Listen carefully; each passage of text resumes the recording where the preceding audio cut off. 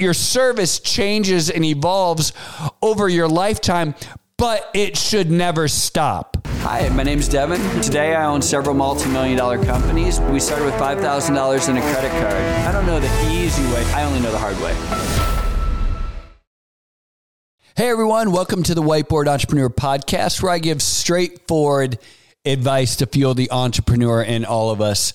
I'm Devin Dickinson, and today I want to talk to you about living a life of service. And this is a hot topic right now, particularly with millennials, where they want to work for a company that fuels in their desire for philanthropic endeavors, right? And I get that, right? Because I'm very service oriented. I love to volunteer. I think to this day, there's not a week that goes by that I don't spend hours volunteering, either in coaching or in some form of something in my church or some other organization that I'm involved in. I love giving back. My wife and I have been involved in stuff overseas, here in the U.S., and it's just part of who I am.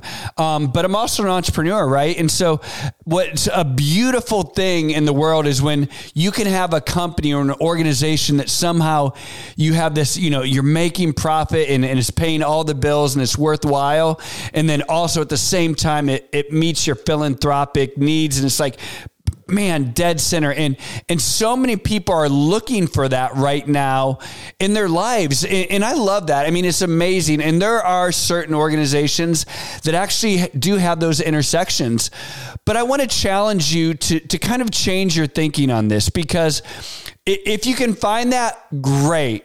And you know what? I think as a company and as a leader and within your organization, you should set up things so that your company gives back, right? So that you give back, so that the people in your organizations give back.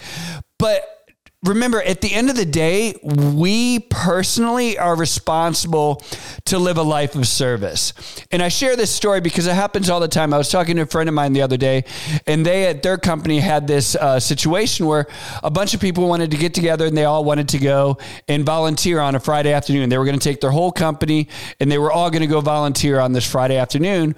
And it was going to be a company-wide event, and it was really cool. And my friend was like, yeah, let's do it, right? And they did it. But what was funny was I started listening to people talk, and they were like, oh yeah, we volunteered our time on Friday afternoon. And I kind of chuckled. I was like, well, let's be honest here. You actually didn't volunteer anything. You got paid to work. My friend who owned the company, he volunteered, right? He's paid for it because he was paying you to go and work. And, listen, it was awesome. I think it's so cool. And he was happy to do it. I mean, he's a wonderful man. I think, I love the organization. I love everything that they were doing. But in our minds, there's so many people that think like that. Like it becomes the company's responsibility to fulfill my philanthropic and service needs that I have, when really at the end of the day, it's the company's responsibility to be profitable and make money so that tomorrow when you come in or on Monday morning when you come in, you have a job so you can get a paycheck that Friday. And that's truly the company's responsibility. If the company goes above and beyond and does these philanthropic things, that's amazing and good for you. And that sounds like a great organization.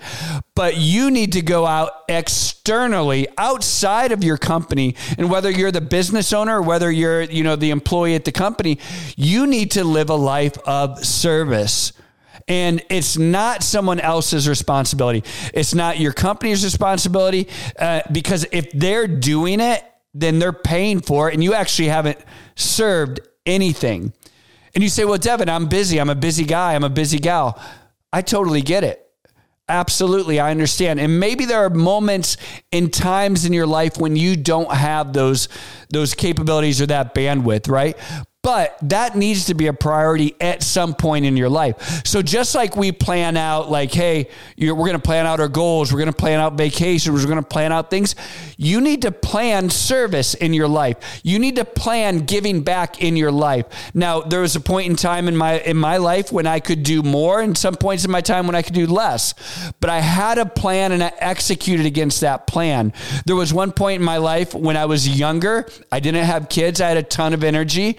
And I went and did Big Brothers Big Sisters. It was awesome. Me and my little brother, we'd go do all kinds of stuff. I had energy to do it. It was great.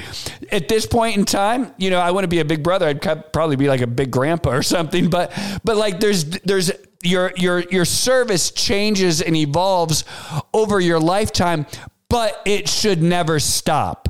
Does that make sense? Just because you're reaching these different points and these different transitions in your life doesn't mean that your service stops. It can evolve. We were created. That's the type of people that we are. We were made to serve.